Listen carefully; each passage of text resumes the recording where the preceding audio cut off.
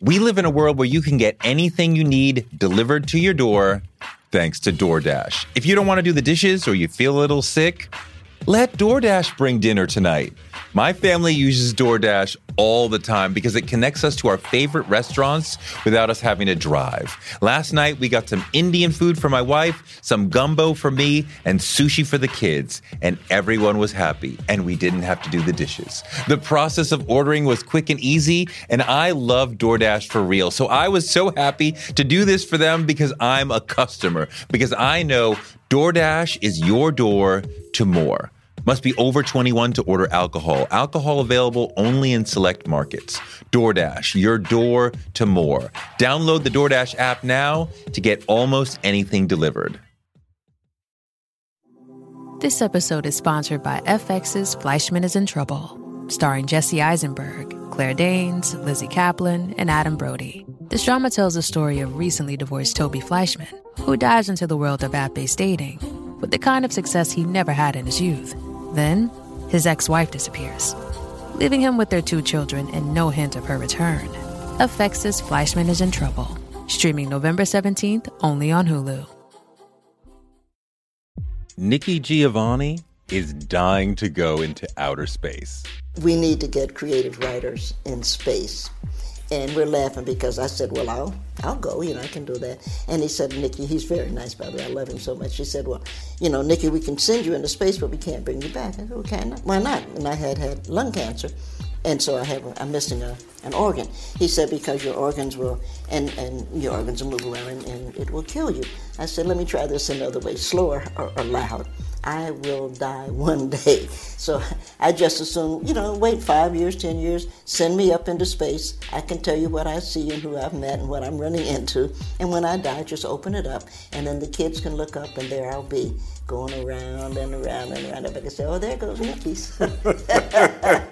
It works for me. Nikki is a living legend. She's 74 years young, one of America's greatest poets, a daughter of the Black Arts movement of the 1960s, and the author of over 20 books, including some unforgettable poems like Ego Trippin' and Nikki Rosa. And I really hope no white person ever has cause to write about me because they never understand Black love is Black wealth. And they'll probably talk about my hard childhood and never understand that all the while I was quite happy. I'm proud to say my friend Nikki Giovanni is my guest today on Touré Show, a show about success. I want to know how you became successful and what your superpowers are and how you deal with failure. I'm going to talk to singers, rappers, business studs, poker stars, athletes, comedians, all sorts of people to see what they've learned that can help us rise. Nikki Giovanni is a life success. She's one of America's greatest poets ever, a writer of great feeling and sensitivity who knows how to use the English language to make beautiful music. I mean, listen to this, the end of her masterwork, Ego Trippin', one of the great poems of the century, a poem, for those who don't already know it and love it, that is set in the perspective of a mythical Black woman who is a goddess creating the world. I sowed diamonds in my backyard. My bowels deliver uranium. The filings from my fingernails are semi-precious jewels. On a trip north, I caught a cold and blew my nose, giving oil to the Arab world. I am so hip, even my errors are correct. I sailed west to reach east and had to round off the earth as I went. The hair from my head thinned, and gold was laid across 3 continents. I am so perfect, so divine, so ethereal, so surreal. I cannot be comprehended except by my permission. I mean, I can fly like a bird in the sky. Wow. With a pen in her hand, Nikki Giovanni is as great as the goddess of Ego Trippin'.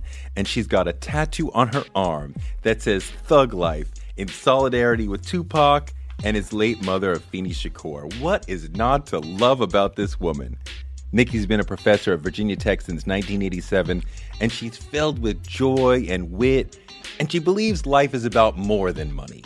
I don't understand, fools like Trump and all of those people on his cabinet, those greedy racists on his cabinet who don't do anything but try to figure out how to make more money. If life is only about money, then what we ought to do is set up a press someplace and run it off. That's not what life is about. Life is about, we were talking earlier, it's about finding somebody that you can love and trust. And Nikki is fun to be around. She's hilarious. She also recently published a poem called Torre's Feet, kid you not. It's in her new book, A Good Cry. It's arrived after we spent several days together at the Anguilla Literary Festival, where I was naturally walking around in flip-flops like everyone does, and I'm not trying to show them off. I'm not especially proud of my feet, but here we are. Torre's feet are beautiful, perfect. He knows this and shows them off in sandals. His mother, I'm sure, took him, as I did my son, for pedicures, where he learned to say thank you. My friend has issues. She needs to keep her back. And it goes on from there, and I'm totally blown away and a little embarrassed, and it's such an honor to be written about by Nikki Giovanni. She's such a sweetheart. For the following conversation, Nikki and I met in the afternoon in Fort Greene, Brooklyn, at the home of mutual friends who are making a documentary about her. Nikki and I spend time talking about how she rose up, how you write a poem, what makes a great poem, how you make it as a writer, why it is her current big project is learning how to cry, and how she was shaped by watching domestic violence in her childhood home. But we start, as many of us do nowadays, with thoughts on Trump. We can't get around it, Torre. One of the things, we have that fool Trump who stole an election. But one of the ways that he stole the election was white supremacy, because he could go in and teach people, hate. You have an obligation to hate, and they use the hatred to fill the voids in their life. The fact that they're drug addicts, the fact that they're screwing their 5-year-old daughters, the fact that they're beating their wives every night. But we're white people. We're white supremacists. So it must not be our fault that our lives are messed up. Yeah. And that fool comes in and says, oh yeah, I'm going to make it all right. And he's not, but they'll find that out. And I just hope I live long enough to see them suffer. I sincerely do. I want to go a little bit deeper on that because, you come from Appalachia, right? And you have lived in Virginia Tech for 30-some years, right? So, you understand that area far better than I do, far better than most people do. So was it a surprise that these sort of working class white people were so excited about this man and wanted to vote for him? It was very sad, and I'm not sure, sincerely, that they voted for him. I sincerely believe that the election was stolen. But as an Appalachian, I'm a Tennessean by birth, and I'm living in Appalachia, and that's a great history. And what I am sorry about is that we have seen those people allow this great history to be sucked out of them, that they no longer stand up for something. They fly Confederate flags and they want to holler out the window something, awful to you or something of that nature. And these were great people. When we go back to the history of this country, we go back to watching Appalachia running from Alabama all the way up to Maine, and we're watching slaves run away. If you could get a little bit further, if you could get on that Appalachian Trail, they were going to save you. And what should be, if I could ever run for governor of West Virginia, what I would have put on the license plate is what they said: we will not send our sons to die so that the Shenandoah can have slaves. Because that's exactly what they said, which is why they separated from Virginia. These were great people. And to see them now reduce themselves to these ugly, mean, sniveling people is so sad. It really is so sad. I want to go back to what I think is one of the core turning point moments of your life. You go to Fisk, right? Family college, right? Your family went there. Yeah. You got expelled fairly quickly. I did. But I'm not interested in the fall. I'm interested in the getting back up. And fairly quickly you realize, I need Fisk. And you went to the Dean of Women and convinced her to let you back in. So how did you find the humility to realize I need to do this? And how did you present a case to her that we all know what happened in the past, but please let me back in? Well, first, Grandpapa class of 1905 at Fisk University. I did get kicked out. I haven't had sense to recognize, oh, that was probably my fault. But the deans had changed, and that's what I was able to wait on. When Fisk recognized that they had the wrong dean, then I could recognize I had done the wrong thing also. It wasn't a surprise to me. But Ann Cheatham was our dean, and she's still alive. I saw Ann, I guess maybe 2 or 3 years ago. I didn't recognize her. And she said, because I don't recognize people, she said, I'm Ann Cheatham. I said, oh my goodness, you probably did me the biggest favor in my life. And she laughed. She said, why do you say that? I said, because you kicked me out. And when you kicked me out of Fisk, I had to make up my mind, again, how am I going to go forward? Am I going to say, oh, this is terrible and, snivel? Or am I going to say, okay, let's think this through? So I took a year to think it through. When I went back, Dean Cowan was the dean.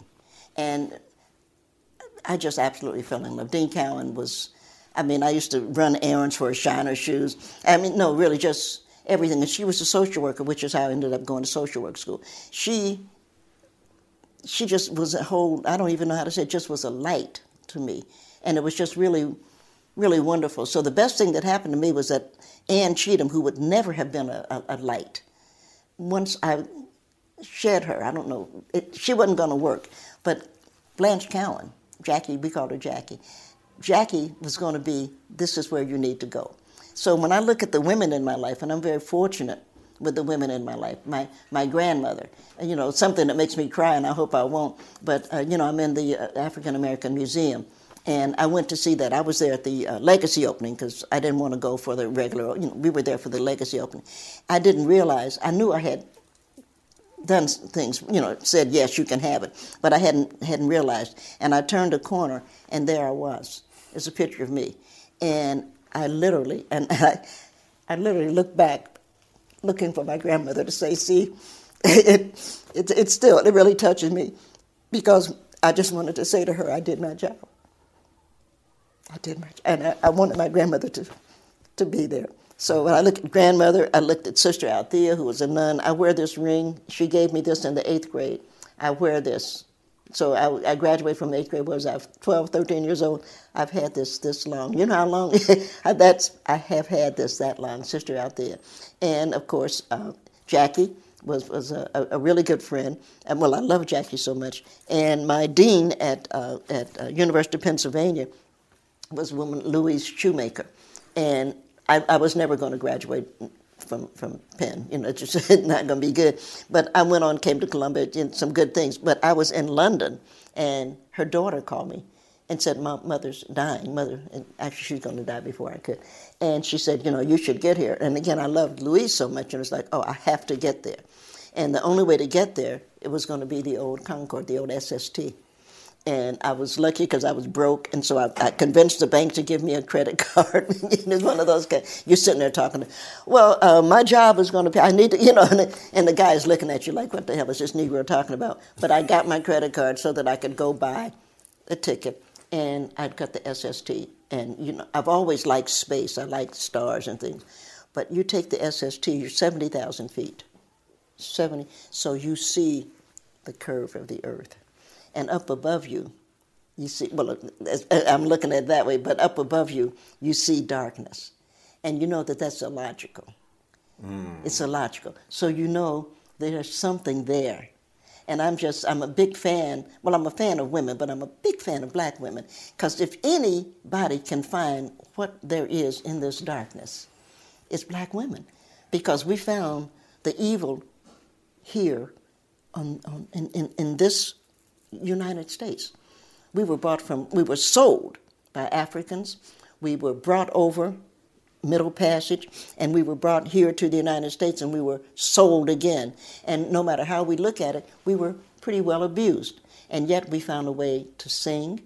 Speaking of fried chicken, we were talking about fried chicken. I hate to see Kentucky Fried Chicken. Every time I see it, I want to just tear the sign down. Because you know good and damn well, that son of a bitch never cooked anything in his life, let alone fried chicken. But we did that. We fried that. We're the ones that made the hamburger. Right? We came together. But I'm going to give black men their credit because I'm tired of people picking on black men. If black men didn't do anything, but at the end of the week, they've been out in the field. Their hands were cracking from picking cotton. They would come in at the end of the week, say, put on your red dress, baby, because we're going out tonight. Yeah. You have to love a man that all that he went through, knowing that if he took her out, what were his chances of not coming back? What were his chances of being lynched? Yeah. And people pick on a black man. He's got things to be picked on about. But if he never did anything else but say, put on your red dress, baby, because we're going out tonight. Yeah. You have to love a man that can do that. All they went through, yeah. That's what he came up with. That's not lazy. That's not stupid. No. That's to say there's going to be joy no matter what these people do. I may not make it to the end of this night, but no matter what happens, tonight, right now, we're going out tonight. Yeah. I want to go fabulous. Back to I'm sorry. Please. At the beginning of that, you said Ann Cheatham did you a favor by expelling you. Mm-hmm. And you really focused on that more than the woman who embraced you and let you come back in. And it goes to something that I keep noticing and seeing, that quite often success comes out of failure. And sometimes we may not realize at the moment this failure will become a great success for me or will lead to that. But you experienced that very, very early on. Well, you learn something from everything, so you have to make decisions. I mean, that's what you asked, but I think the best thing that happened to me was I got kicked out because my IQ was really high. I'm not talented. I mean, my sister could sing and she could dance and she could play the piano, so I couldn't do anything like that, but I was smart. And so I was used to doing things a certain way. And what had happened was that it was Thanksgiving. And I got a ride, a friend who was from Knoxville, her dad came to pick her up, and I'm from Knoxville, so they gave me a ride home. Well, what I hadn't done that upset Cheatham was I had to ask her permission. And so I went to see my grandparents, right? And I spent Thanksgiving. As it turned out, Grandpapa died. So again, if I hadn't gone, I wouldn't have seen him. When I got back to school, Ann said, you didn't ask my permission, which is the worst thing. I just cursed a doctor out about that. The worst thing you can say to me is, I didn't ask you to do something with my life. I didn't say things like, bitch, do you know who you're talking to? But I did say, I don't need anybody's permission to lead my life. And she said, well, I'm going to recommend that you be, dismissed. And I didn't say, bitch, I don't care what you recommend. But I knew one thing. I'm going to always go where I want to go. And I'm always going to come where I want to come. I try to keep my word. I try to be a nice person. But I'm not going to have anybody on God's earth telling me what I can and cannot do. That's a huge no-no. Where did that sense of strength and purpose and self-reliance come from? Watching my father beat my mother every Saturday. That will not happen to me, and I didn't care what or why. It's just the worst thing to say to somebody like me. And there are other people that do not. It's just not going to do it. And the fact, and I would not have seen Grandpapa. To what? Make Ann Cheatham happy? If that makes sense to you, we need to talk to another kind of doctor. Yeah. Because if I were the dean and I had me and I had gone to see my grandparents, I would have said, Miss Giovanni, I was worried about you and I'm glad you're back home. How were your people? How are your people? That's the question. I mean, the intent has to be considered at some level. So your writing career begins when you publish yourself. Mm-hmm. And at that time, that was unheard of. Now, it's much easier. But I think for a lot of writers, the notion that they should publish or can publish themselves is a bit foreign. They want the imprimatur of somebody, Simon & Schuster, Random House, to say, yes, you are a published writer. But you don't need it, right? I began to realize, because I am writing. I could write in school is something I enjoyed. And so I finally, at a certain point, I realized, Black Feeling, Black Dog, I have a book.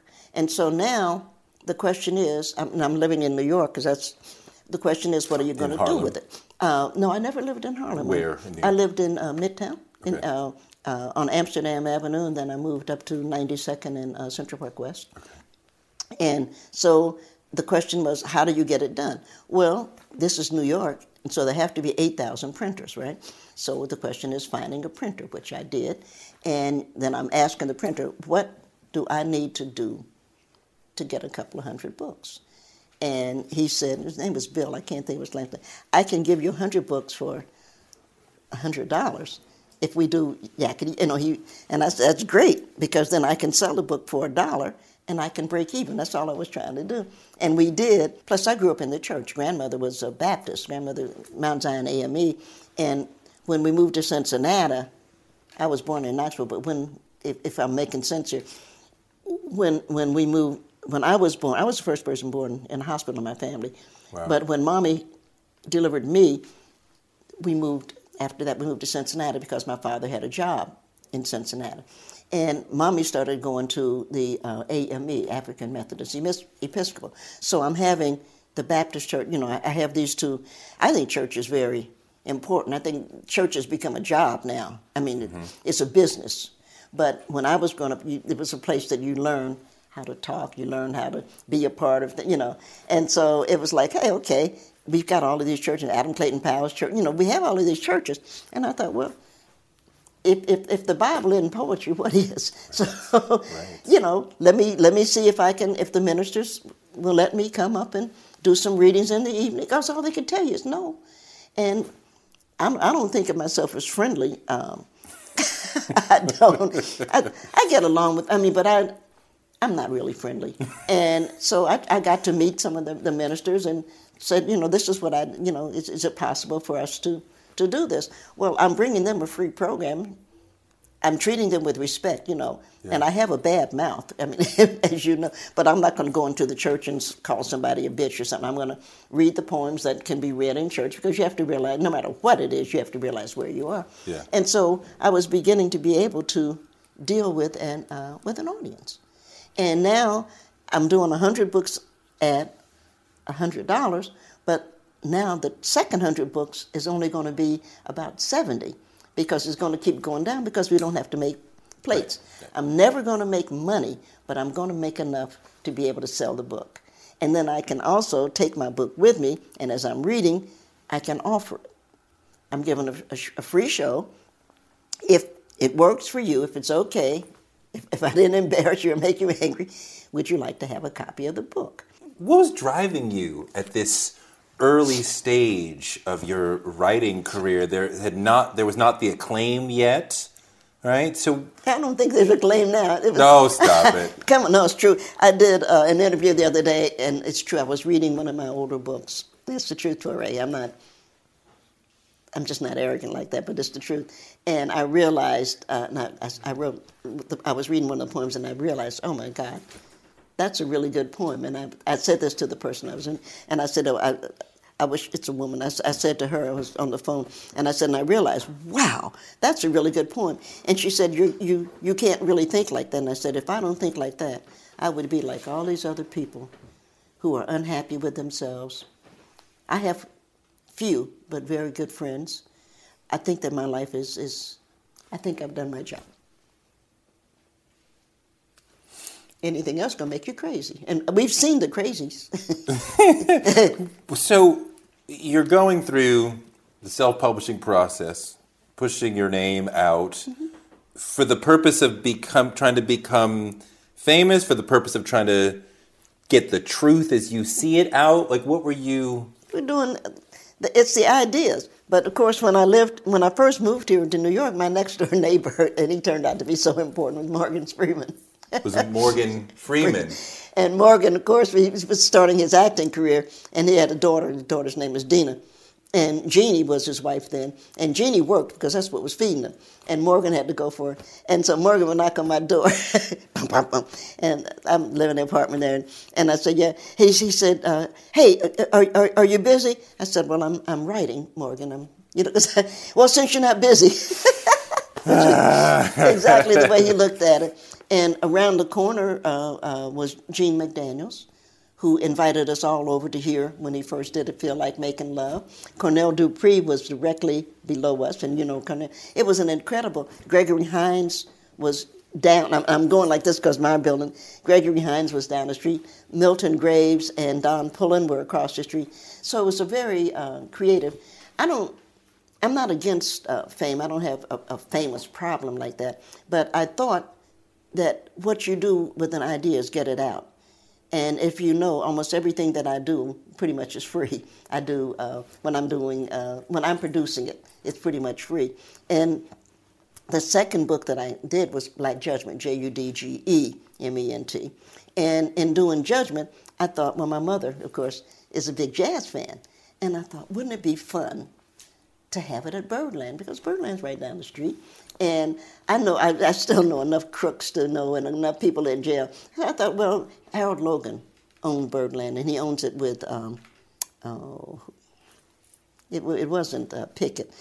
Right now I can't think of it. Harold was the one you had to talk to. And so I went down one evening, early, because he was there all day. And it's Mr. Logan, I'm, Nikki, Giovanni, yakety yak. I wonder what I have to do, because it was just a question, to get Birdland, to be able to have a reading in Birdland. I know that you're closed on Sunday, and I said, I wonder what I have to do. And I guess he thought, who is this?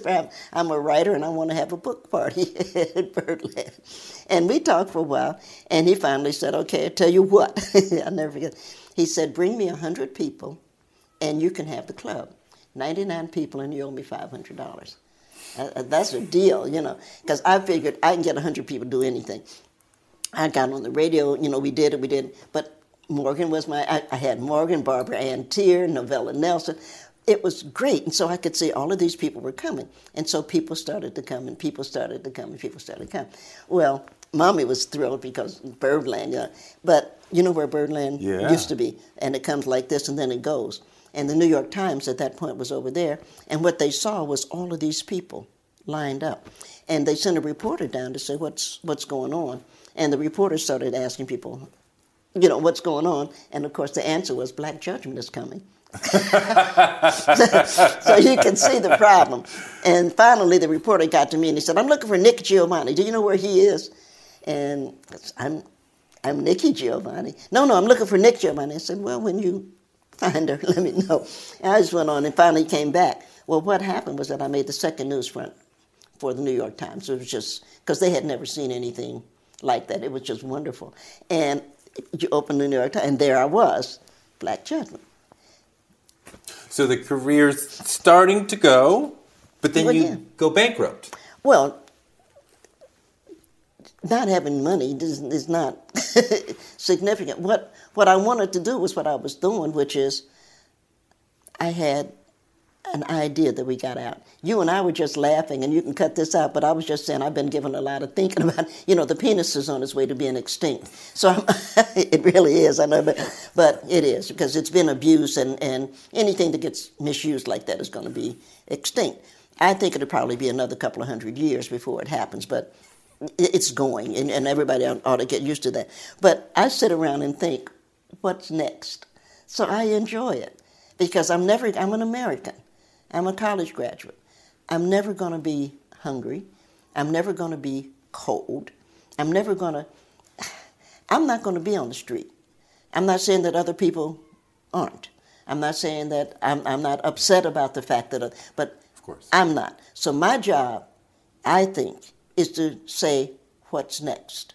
So you as an artist have been able to divorce yourself from the desire or need for finance and just said, let's just deal with the work and the truth as I see it. Well, I think that it's probably a good idea. I was laughing last night at the Schomburg because a young man asked about it.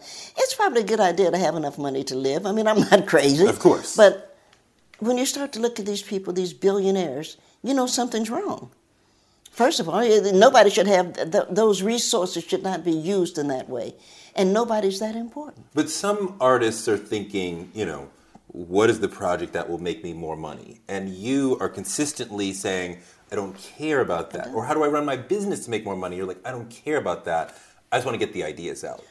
You want my business, I guess you could call it, is I do art. But I'm never going to be hungry. And I don't understand the greed. I don't understand the people that can't let anything go because they're saying, well, what? I don't understand, fools like Trump and all of those people on his cabinet, those greedy racists on his cabinet who don't do anything but try to figure out how to make more money. If life is only about money, then what we ought to do is set up a press someplace and run it off. That's not what life is about. Life is about, we were talking earlier, it's about finding somebody that you can love and trust. It's about what you share, what you can give. One of our neighbors, I'm in the mountains there, one of our neighbors found a little deer on the side of the road. It just breaks my heart. And it had been hit, but it wasn't dead. Now, a lot of people, of course, would have killed it to do something they would have called put out of its misery. But he did something I thought was beautiful. He picked it up, because it's just a little baby, took it home, put it on his couch, and started calling around. A lot of places don't take wild animals because there's nothing you can do with it. But we have some places that do. And so he was able to help it, not just help it, but the leg was broken. So he was able to do something with that, and finally it found a home. It found a home. Wow. Ultimately, it's going to be all right, and it'll go back into the woods. But that's what life is about. If he never does anything else, he can, on his deathbed, say, but I saved a deer. Wow.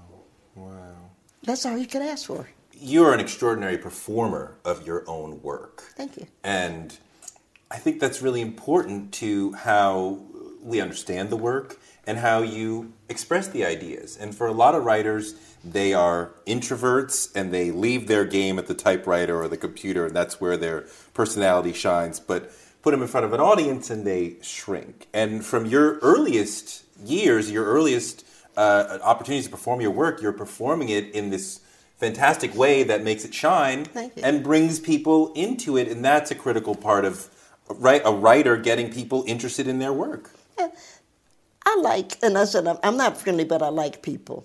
And I really do. I just have such a faith that if we can just keep putting those ideas out, I think that probably anybody that's reading me, whatever else they know, they say, but she likes me.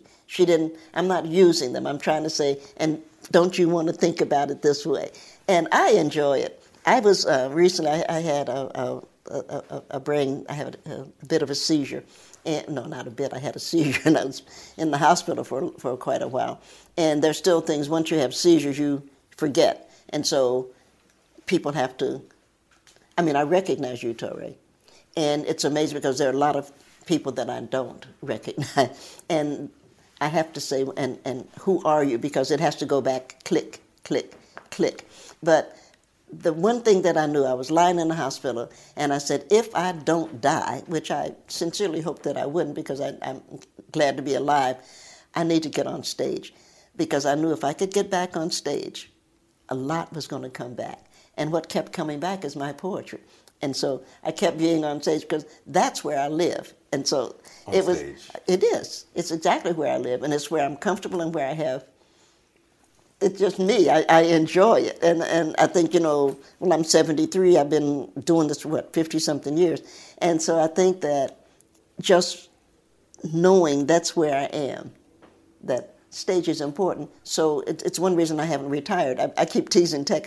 They're going to fire me one day. But a classroom is not exactly a stage, but it's pretty much. Mm-hmm. And being there has helped me with the routine. So I get up and I go and I teach my class. And all of this is helping me to come back. I'm only going to come back so much. A seizure is a seizure. And I'm not, in any danger or anything like that, but you have to recognize, well, there's a limit to what you can do. Yeah. So I used to dust a lot, but I don't dust anymore. So that's what I gave up. My house is dusty now.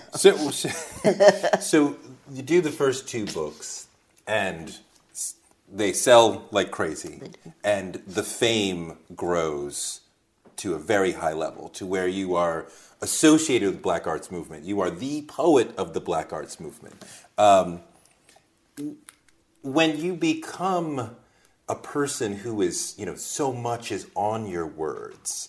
Does it become a challenge when you're sitting to write that it's no longer just me and these words and this paper, but all these people are waiting for my words, and there's this meaning behind them, and right, there's this weight to my name. Does that become, an extra voice in the head when you're trying to write? I'm not a politician, and I'm not a leader, and I think if we looked at my new book, actually, and I finally have learned to do it. You see me, the new book, which will be out next fall, is called A Good Cry, because I finally learned to cry, because it's something I've been holding inside.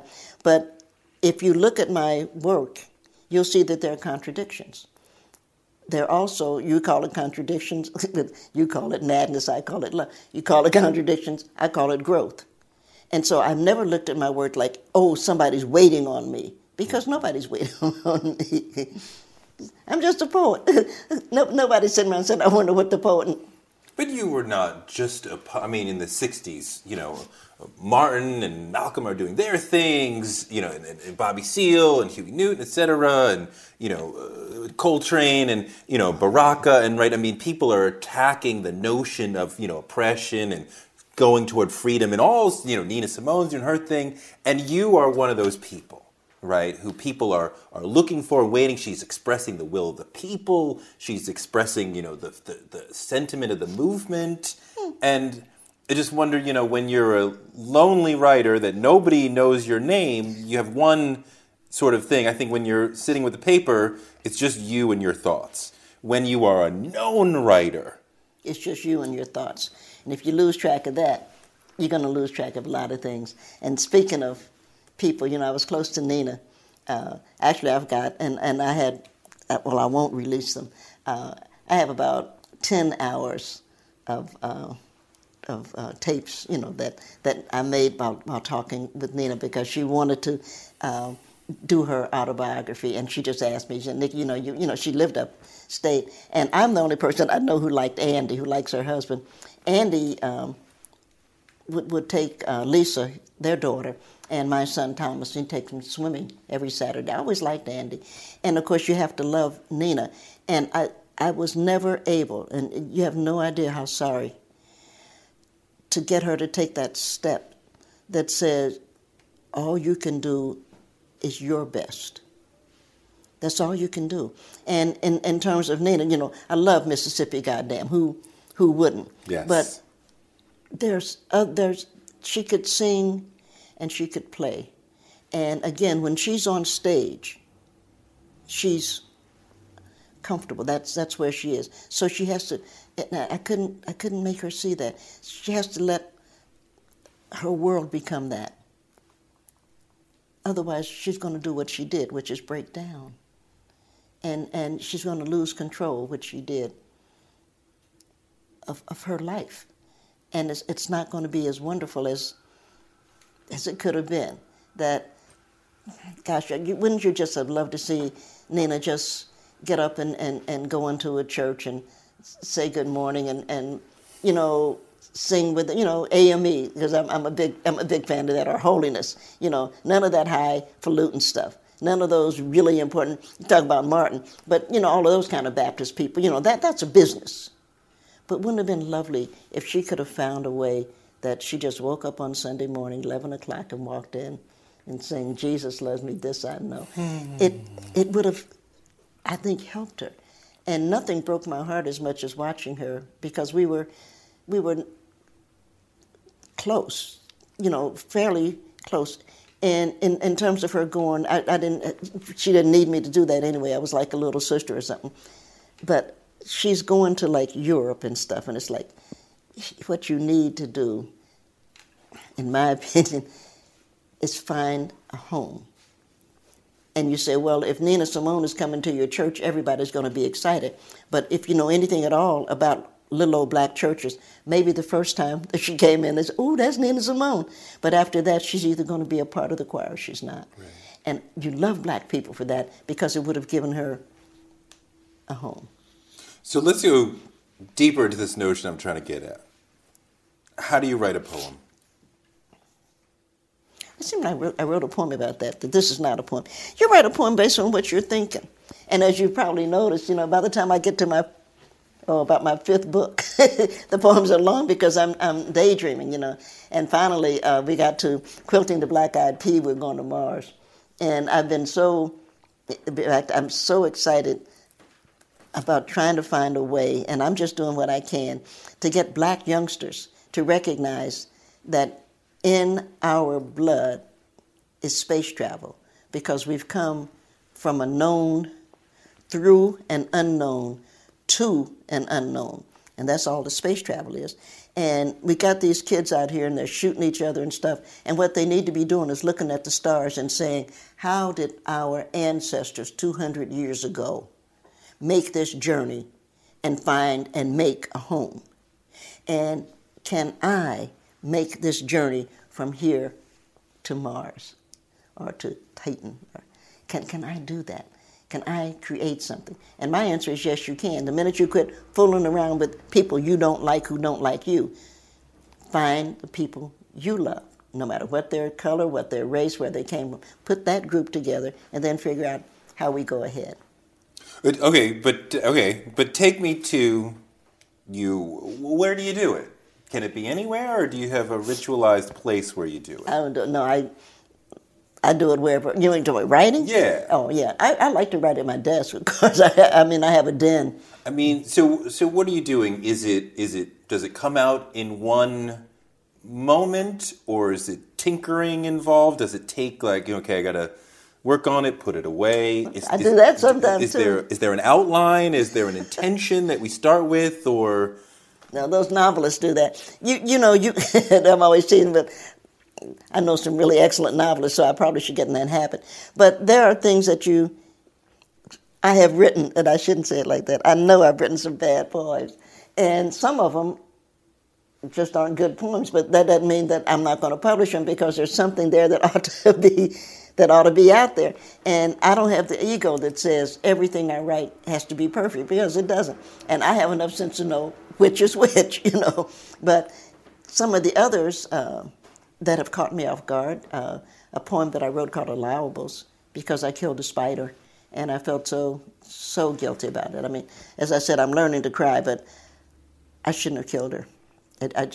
And I ended up writing this poem. It wasn't, in my opinion, an important poem, and it ended up in the book. And it's been translated, finish your sentence, Nikki, into Korean. I have people, it has come into so many languages because people realize.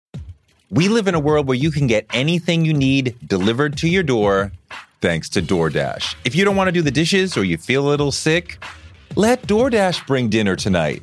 My family uses DoorDash all the time because it connects us to our favorite restaurants without us having to drive. Last night, we got some Indian food for my wife, some gumbo for me, and sushi for the kids. And everyone was happy, and we didn't have to do the dishes. The process of ordering was quick and easy, and I love DoorDash for real. So I was so happy to do this for them because I'm a customer, because I know DoorDash is your door to more. Must be over 21 to order alcohol. Alcohol available only in select markets. DoorDash, your door to more. Download the DoorDash app now to get almost anything delivered. One of the people who helped inspire me to want to be in broadcasting is Oprah Winfrey. She's an inspiration for so many of us, but her daytime talk show was so incredible. And it told me that you could be Black and authentic and real on TV, and that made me want to do it too. Black Stories, Black Truths is NPR's new collection that's a celebration of Blackness. Each of NPR's Black voices are as direct, varied, distinct, and nuanced as the Black experience itself. In the Black Stories, Black Truths collection, you'll hear stories of joy, resilience, empowerment, and how to create world-shifting things out of struggle.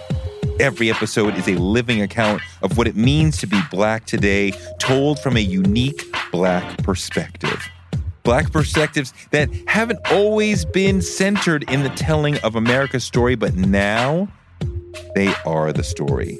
On NPR's Black Stories, Black Truths, you'll find a collection of some of NPR's best podcast episodes celebrating the Black experience. Hear a feed of episodes from across NPR's podcasts that center Black voices. Turn on NPR today and hear a range of voices as varied, as nuanced, and as Black as we are. Stories should never be about us without us. Listen now to Black Stories, Black Truths from NPR, wherever you get your podcasts. No, you can't kill something because it's inconvenient. And that's what that poem said. And I am so pleased, but I didn't write it thinking, oh, goody, the Koreans will translate it. I wrote it because I was embarrassed about myself. I should not have killed that spider, but I can't bring her back. And I don't know why it's her. Influencer. It's a word that gets tossed around a lot these days. There is a woman who went the distance, who broke ground as the first true influencer by living a remarkable life. Her name, Elizabeth Taylor. I'm Katy Perry. This is the story of the original influencer. This is Elizabeth the First. Elizabeth the First, the podcast, wherever you listen. So, I mean, if I looked at a page of your writing while you're conceiving, would it be clean? Would there be lots of crossouts? Are you searching for the right word, or are you just finding it? Is it sort of just unspool, or is it work? Sometimes you're looking for a better word, but I'm relatively articulate. So I'm usually, by the time I'm writing it, I'm usually having an idea of what the word is. What I am is a poor speller. And thank God I have a great, Rachel Kahn is my editor now. And Rachel, catches my spelling. I can't spell.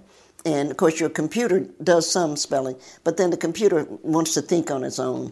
So it's better to send it in. And my friend Jenny, who's here, and I'd be incredibly lost without Jenny. But I don't ask Jenny to read my poetry because the chances are good that she'd have an opinion. And if she did, it would cost us our friendship. I love her so much, and I would rather love her than have her opinion on my poetry.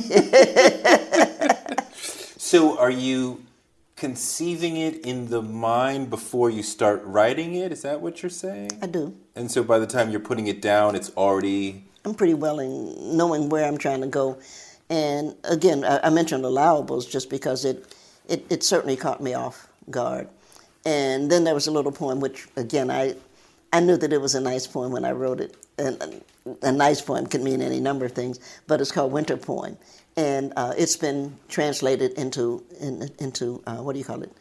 lyrics. People have written about it, and they've made songs out of it. A couple of people have done that, and it's been translated. And so, you're glad. Who would have thought if you had said, oh, which one of your poems is going to be a song? I wouldn't have said Winter Poem, So do you have half-finished poems in your mind right now that you're waiting to have? No, not right now.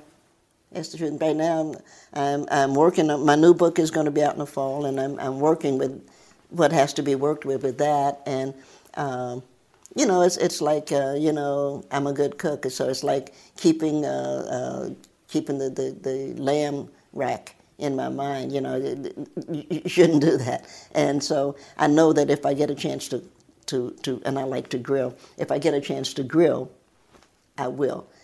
If I had time to sit down and write, I spend time in Aruba. I used to spend a lot of time in Mexico, and it's always nice to just be away because then you get to relax.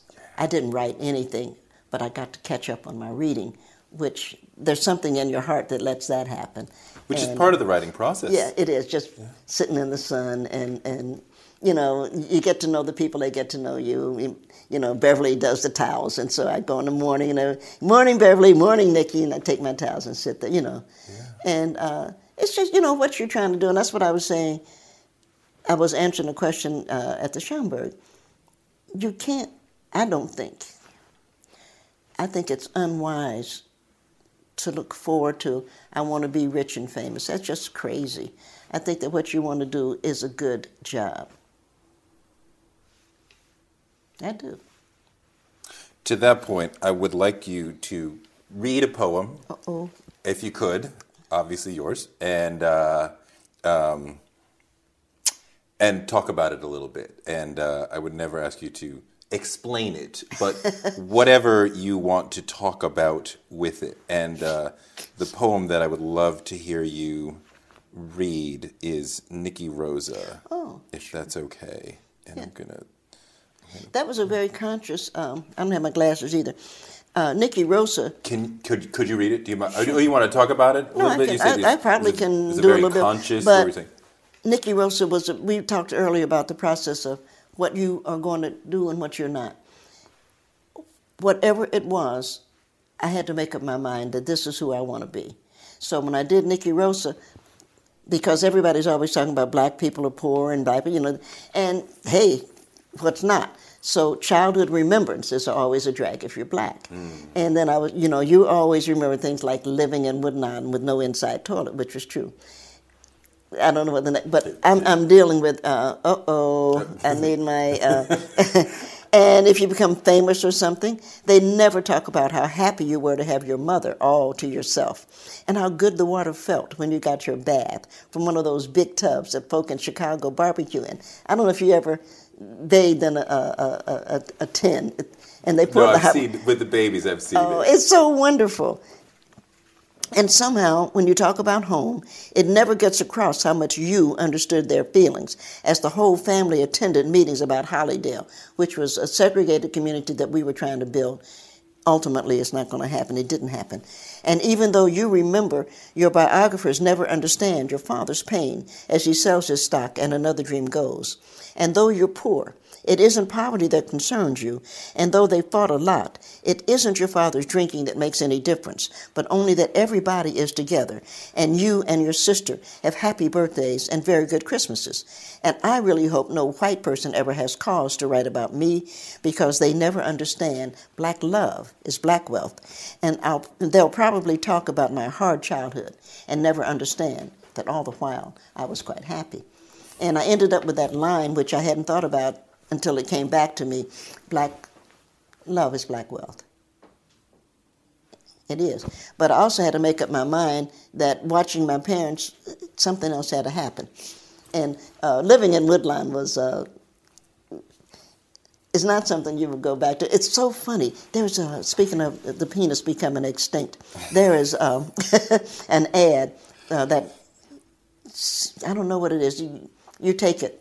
I really don't know what it is, but it's got the two tubs, and she's in one tub, and he's in Cialis. Yes. And I was laughing because we grew up with that tub, and you put the cold water, and then you add the hot water.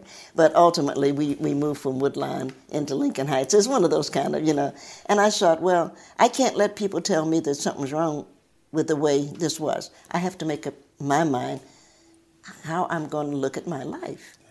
And so that's all I was trying to do. And I was surprised and very pleased, again, that the New York Times has been a good friend of mine. I don't think they meant to be. But we ended up with that one.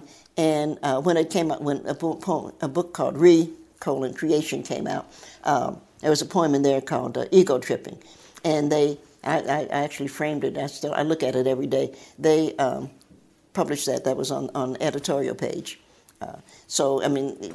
And I was, of course, thrilled. I bought a bunch of them and sent them off to people. When you say you're not a leader, I would challenge that notion, because I think you are an emotional leader, and that maybe you're not telling people what to think in a political sense, but that poem in particular, and others, but that one I have seen read so many times by especially by young women, and taking from it this sense of empowerment, right, and value to themselves, and I can read this poem and really, subsume these words inside me, and I have value, right? Like Jesse Jackson, right? You are somebody, and you have done that for people so many times in your career. I'm so glad. I mean, again, that I'm not looking to meddle in somebody's life.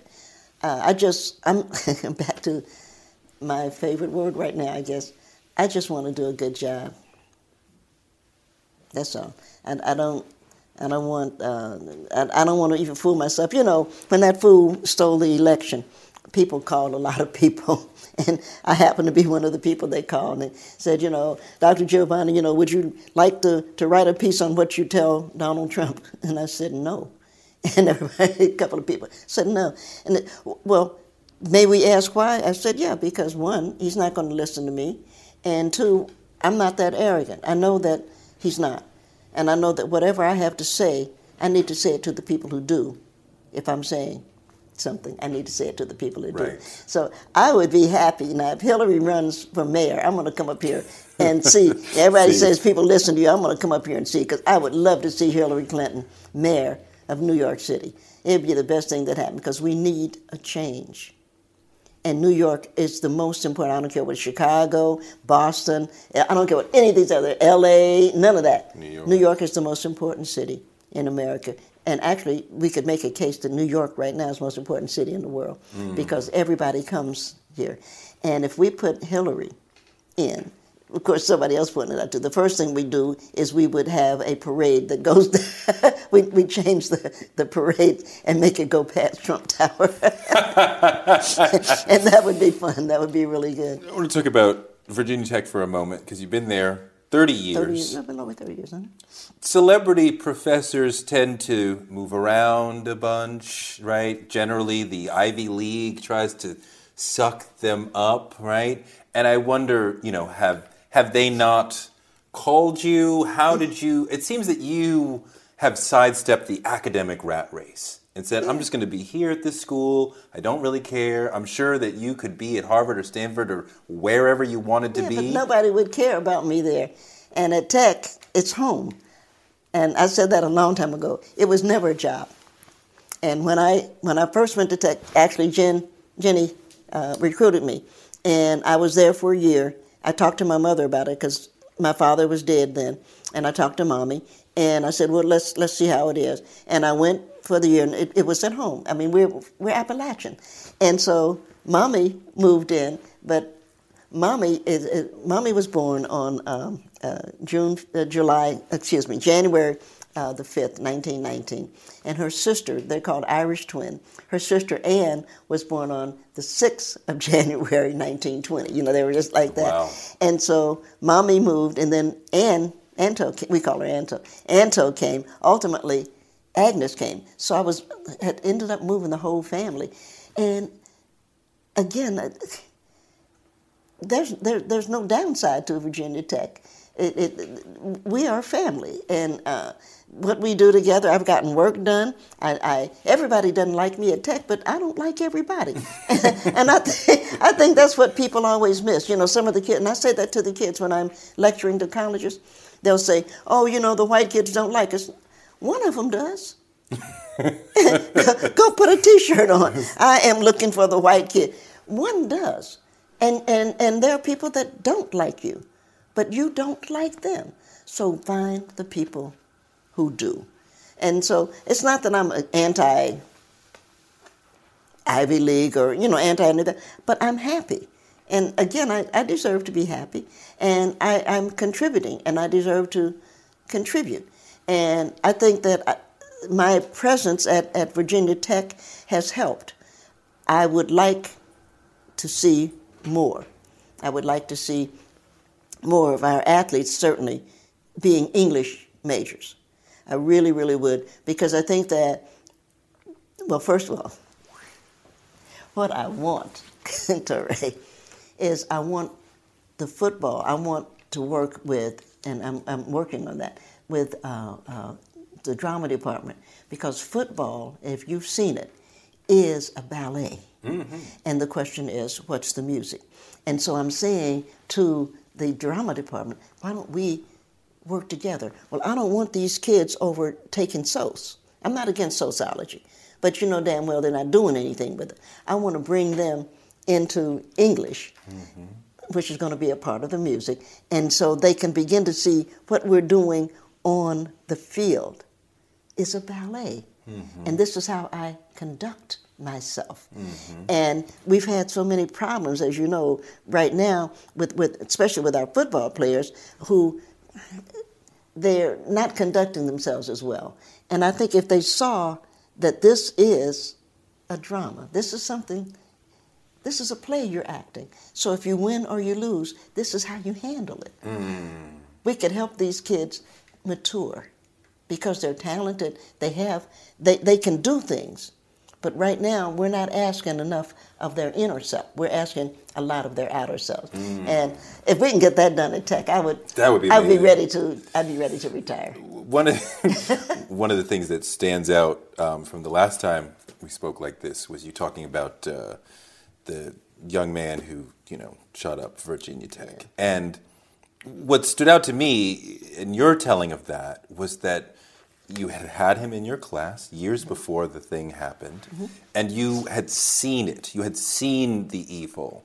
And what that said to me, thinking about that story for years, was that your spiritual sensitivity is much higher than the average person. I think you said that to me. I was like, how would you know that?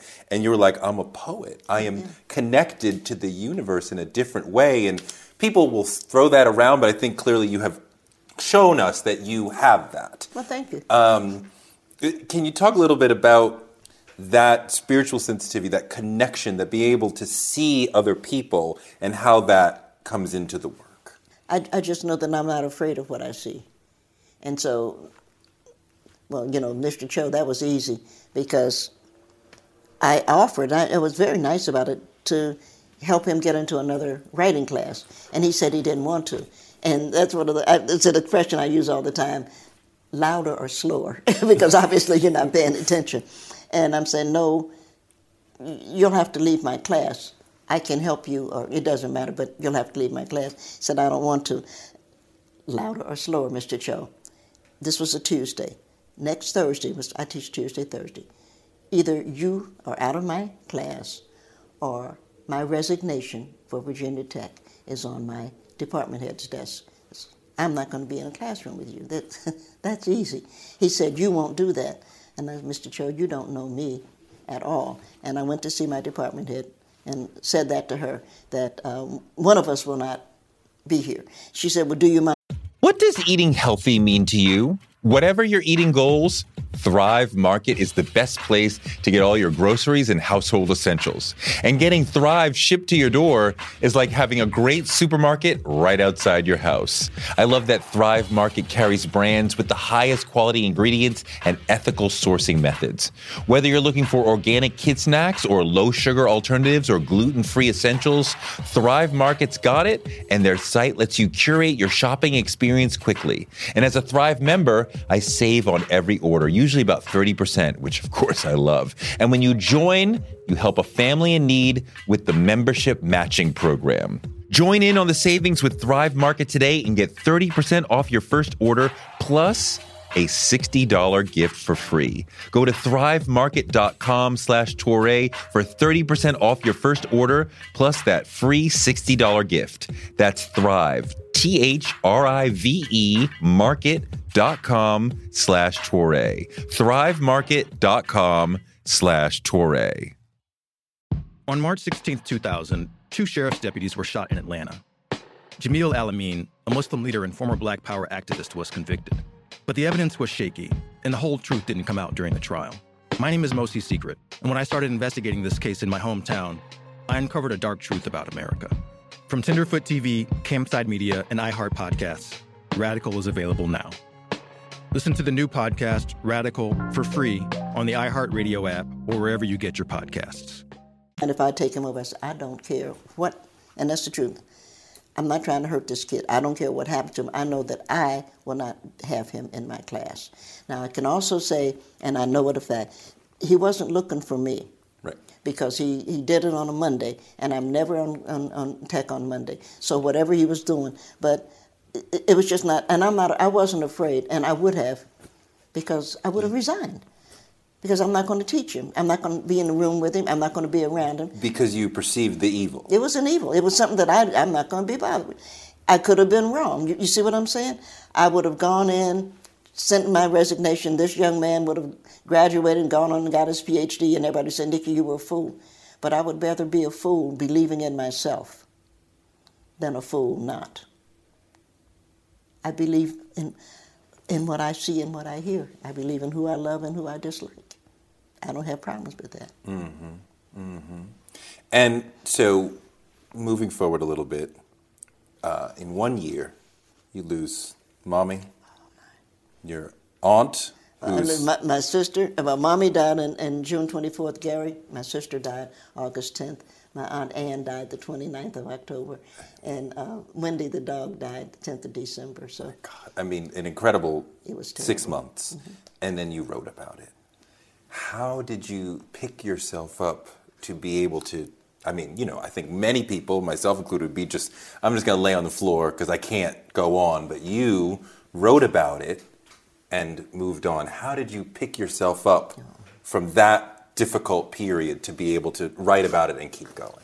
I don't know that I have, and I know that the book that I know two things that I've tried to share because I don't mind sharing them like that, but when I ended up with this seizure, and I think my doctor's good looking. Let me start with that. Thank God, Gregory's good looking. And Gregory says it's because I have high blood pressure, you know. And I said to Gregory, I think it's because I've never learned to cry. That's just where this started. And I think if I had learned to cry when I was burying people and doing these things, I would have been able to get it out.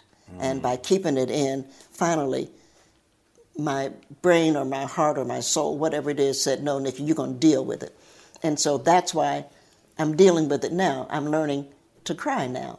And little things, I'm sure people are sick of being around me now, because little things, I mean, I was telling you about my grandmother, and that's just very hard. Every time I think of looking over my shoulder and grandmother seeing that museum, things bring tears to my eyes now that never would.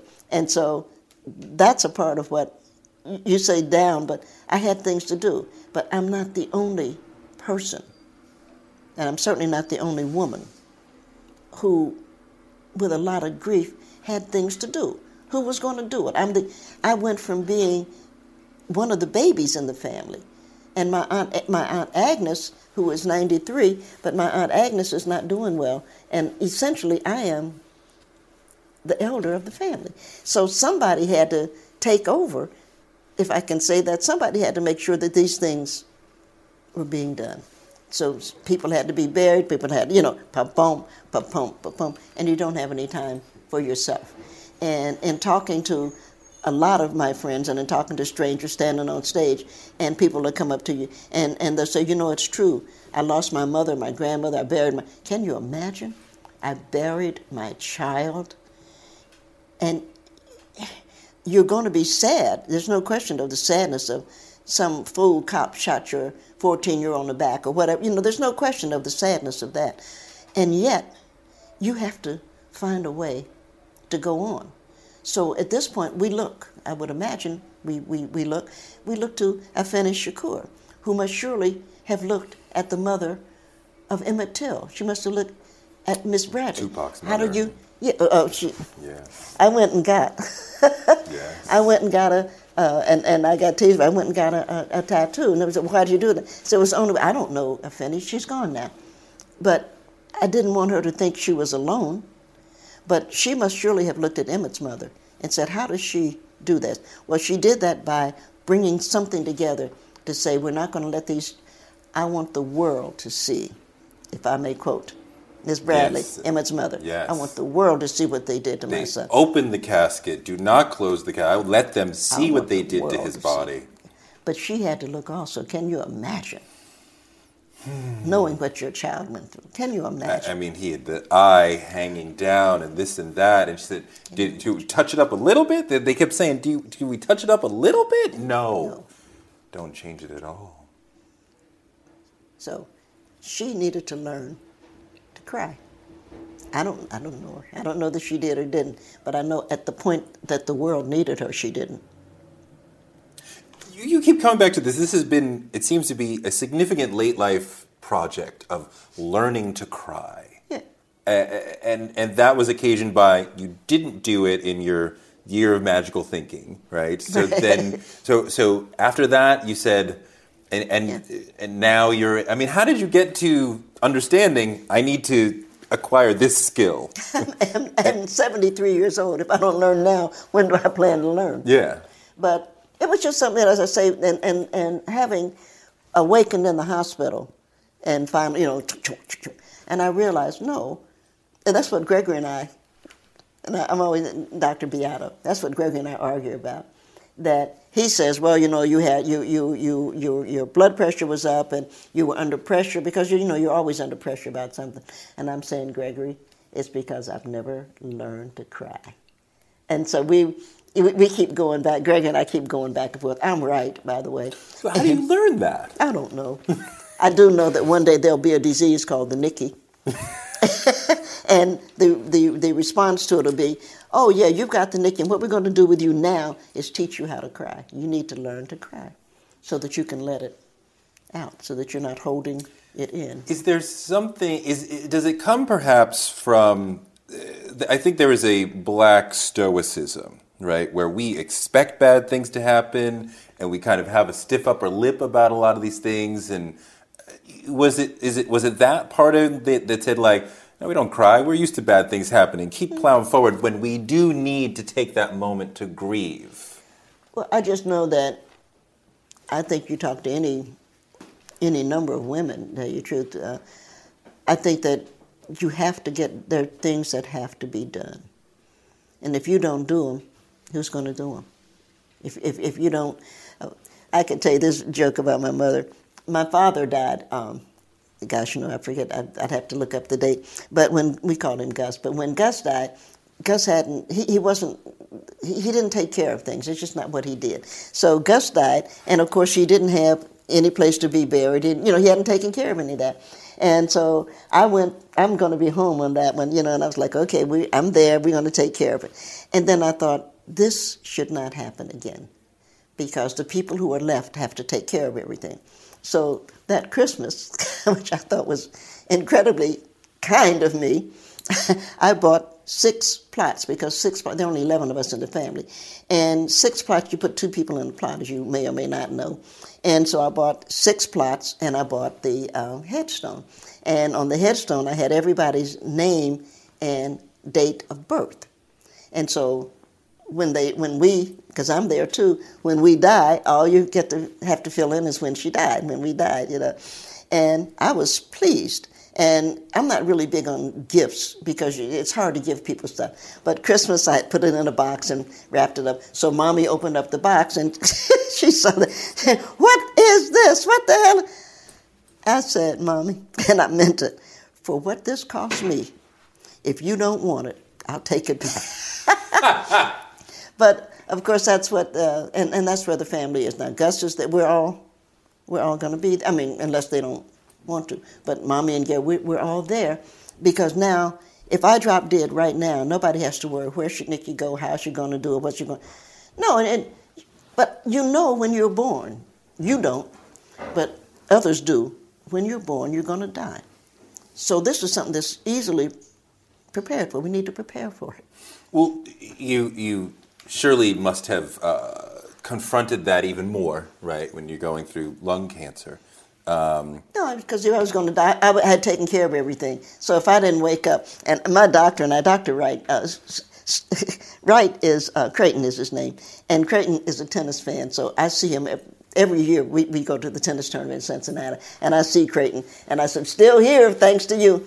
But when they give you anesthesia, and, you don't know, everybody says, well, you'll be okay. And I said, all I know is, if not, it's been good. well, yeah, but when you're wrestling with your mortality, that you're that close, how do you rebound spiritually after being that close? See, I wasn't worried about dying from lung cancer. I really wasn't. I worry when I get on airplanes. And as Jenny will tell you, because it makes her crazy, I just can't make myself go to movies. There's something about movie houses. I keep trying, because, your friends will say, let's go see a movie. And I say, well, let's buy it. because I bought everything. I buy, going tomorrow. I buy everything, and we can watch it at the house. There's just something about going to a movie. I went to see Loving because I finally got. It finally just wasn't right. For 30 years, I've known Jenny, and I said, okay, we'll go see Loving. And I wanted to, of course, sit in the back with my back against the wall. I'm too nervous to go to the movie theater. Why? And because, hell, I don't know. It scares me. I don't know. I listen to myself. I wasn't worried about lung cancer because that's up to the Lord. If the Lord say, Nikki, hey, girl, we ready. I understand. Thank you.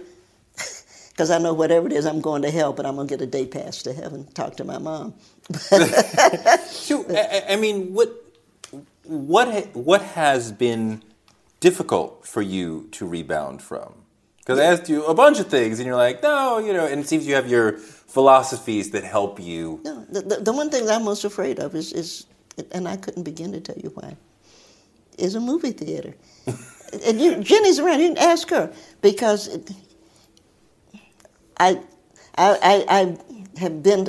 prefer to buy the movie. But I mean something that has happened that was hard to rebound from, but you did it.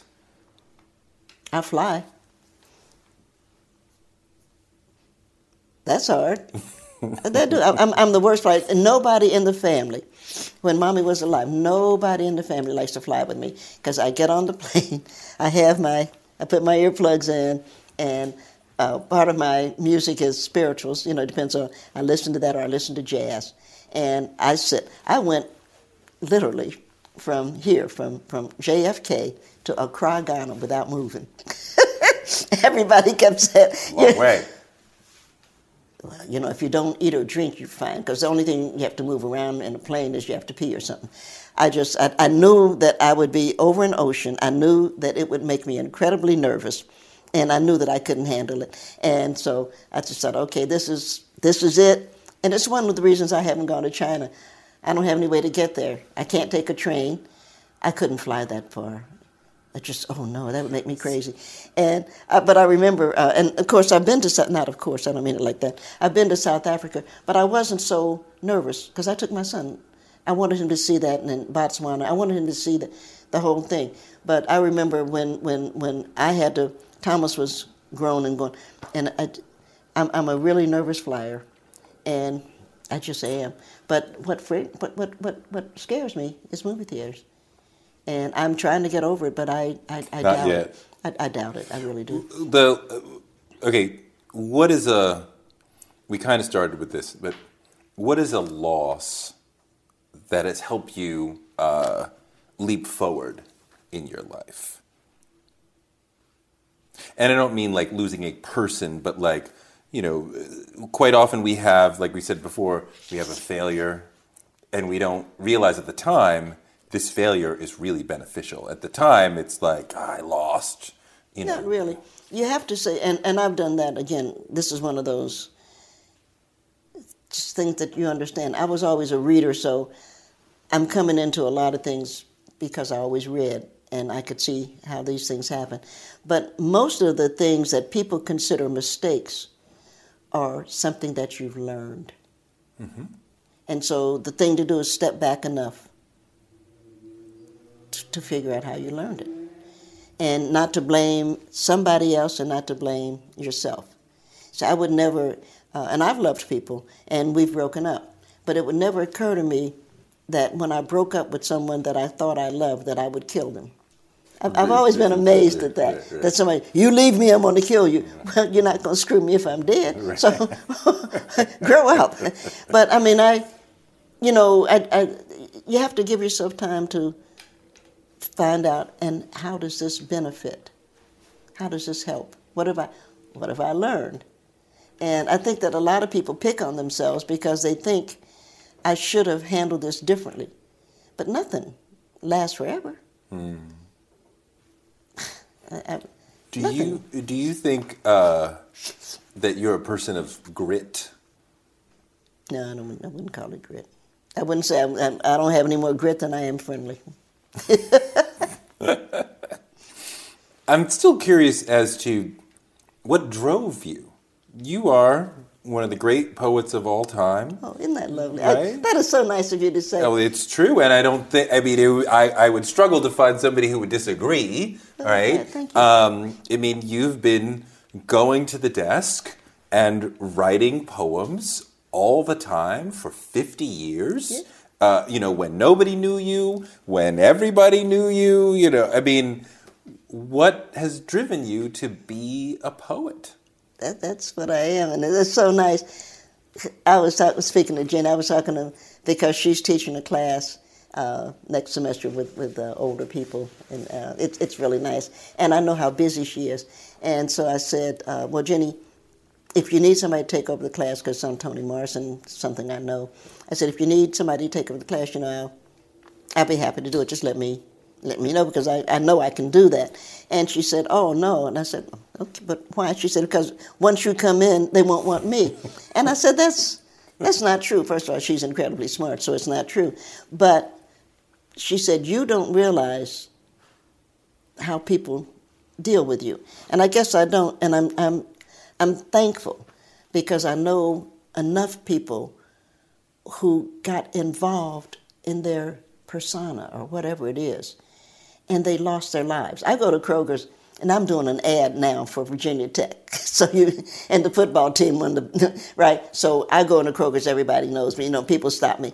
And it just doesn't take that much to calmly keep pushing your basket and say thank you. It makes them happy. I'm glad that I'm doing something right, but I'm here to get my groceries. I don't have to be rude about that or anything. Say thank you. And so all of this is a part of your life too. And it's a good part. And I'm happy. I mean, the people that I know, I'm happy. And you just go on. But if you get involved in it, it's going to ruin your life. And I've seen, and I'm not naming any names, but there are a couple of people I really have learned to dislike because of the way the fame that they sought came to them. And now all of a sudden it's like, oh, those people were stopping me in the street. Well, what the hell do you think they were going to do? And so I'm delighted. I'm walking down the street, somebody, "Hey, Nikki, I saw your ad." Say, "Thank you, baby. Did I do my job?" Go on about your business. It's the person at the end of the line. And I always will remember the person at the end of the line. And the person that stops and says, "I saw you. You did a good job." That's what life is all about. You keep coming back to this notion of, I want to do a good job. What does that mean for Nikki Giovanni? A good job. How do you know you've cleared that standard you set? I probably never know. That's what I was saying that late. I was doing that talk and doing the interview in Atlanta when I realized, oh, that's a really good poem. And she was laughing. She said, "You can't mean that." I said, "Yeah, I do."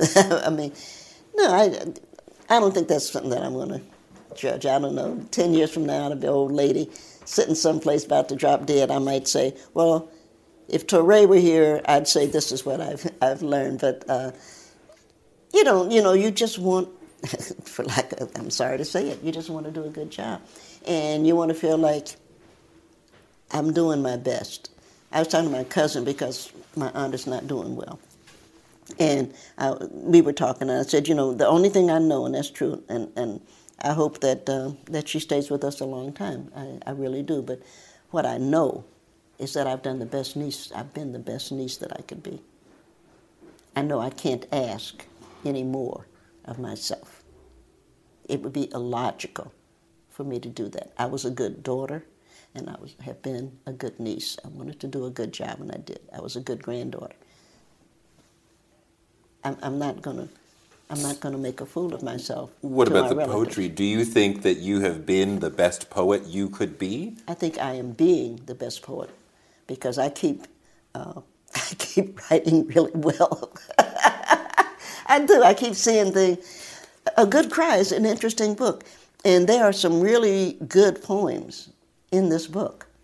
There's some that aren't. How do you know it's good? I'm an English. I teach English. I know a good poem when I see one. But it's hard, for a writer to evaluate their own work sometimes. Not if you're honest, And it was really creating this book as it developed has been really interesting to me because of that. But I also know that there's some poems that are not so good in this book. Now, my luck, being me, the poems that I think are not making it, I'll get, the Chinese will write and say, oh, God, we teach it to 50 million people, and, why don't you come to China? Or something crazy like that. But you just want to do what you can do and not be afraid of your own thoughts. You have to keep following your own. No, that's not. If you don't let yourself grow, if you don't follow your own thoughts, you'll end up singing the same song you sang 20 years ago, which is what happens to a lot of singers. I said, how do you know it's good? And you said, well, I teach English. So are you saying that you are judging and I want to interrogate that in particular, but are you judging your work versus other people, or are you judging it against your own work? I'm just judging against what we know to be a good poem. I sat here and said, we were laughing, I'm a really decent cook.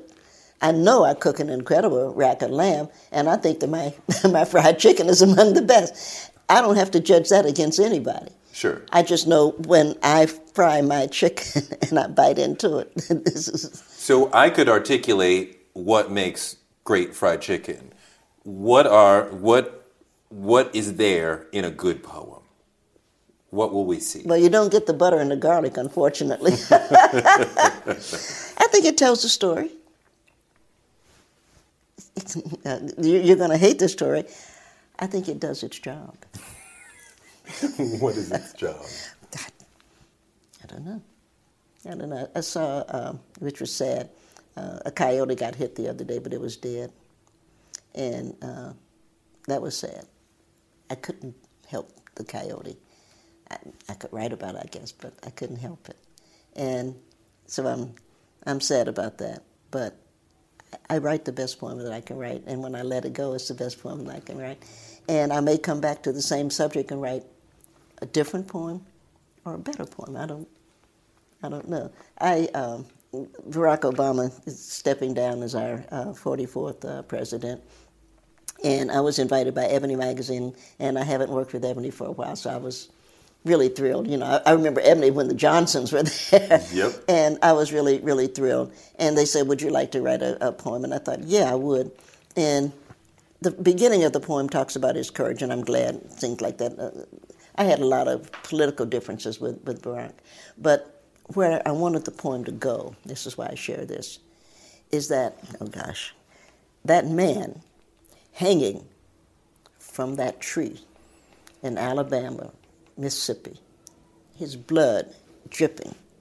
He says, I know you think, and that's why I know you think you're killing me, but I'm growing roots. Roots will come. And what made me upset about the president is that I don't think he ever realized that he owes that blood. He owes somebody. He just didn't become president. That man that hung from that tree, his blood grew something.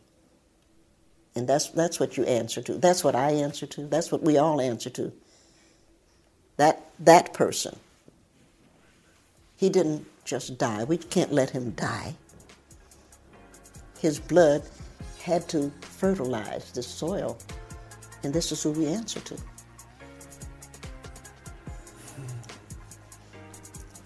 He's also the one that said, put on your red dress, baby. I love the joie de vivre embodied in the man who works so hard all day only to come home and say, baby, put on that red dress and look sexy for me so we can go out and shake this week off. There's so much wisdom in Nikki's soul. I hope some of it rubbed off on you today. If you want to talk to me more about this show or anything else, I'm on Twitter at Toure, Toure, and on Instagram at Toure Show. Toure Show is written by me, Toure, and produced by Chris Colbert with help from Shelby Royston, and executive produced by Morgan Spurlock in association with Cadence 13 Studios. We're coming to you from the amazing borough of Brooklyn, the baddest place in the world. We'll be back next week with more knowledge from successful folks, because the man ain't shut us down yet.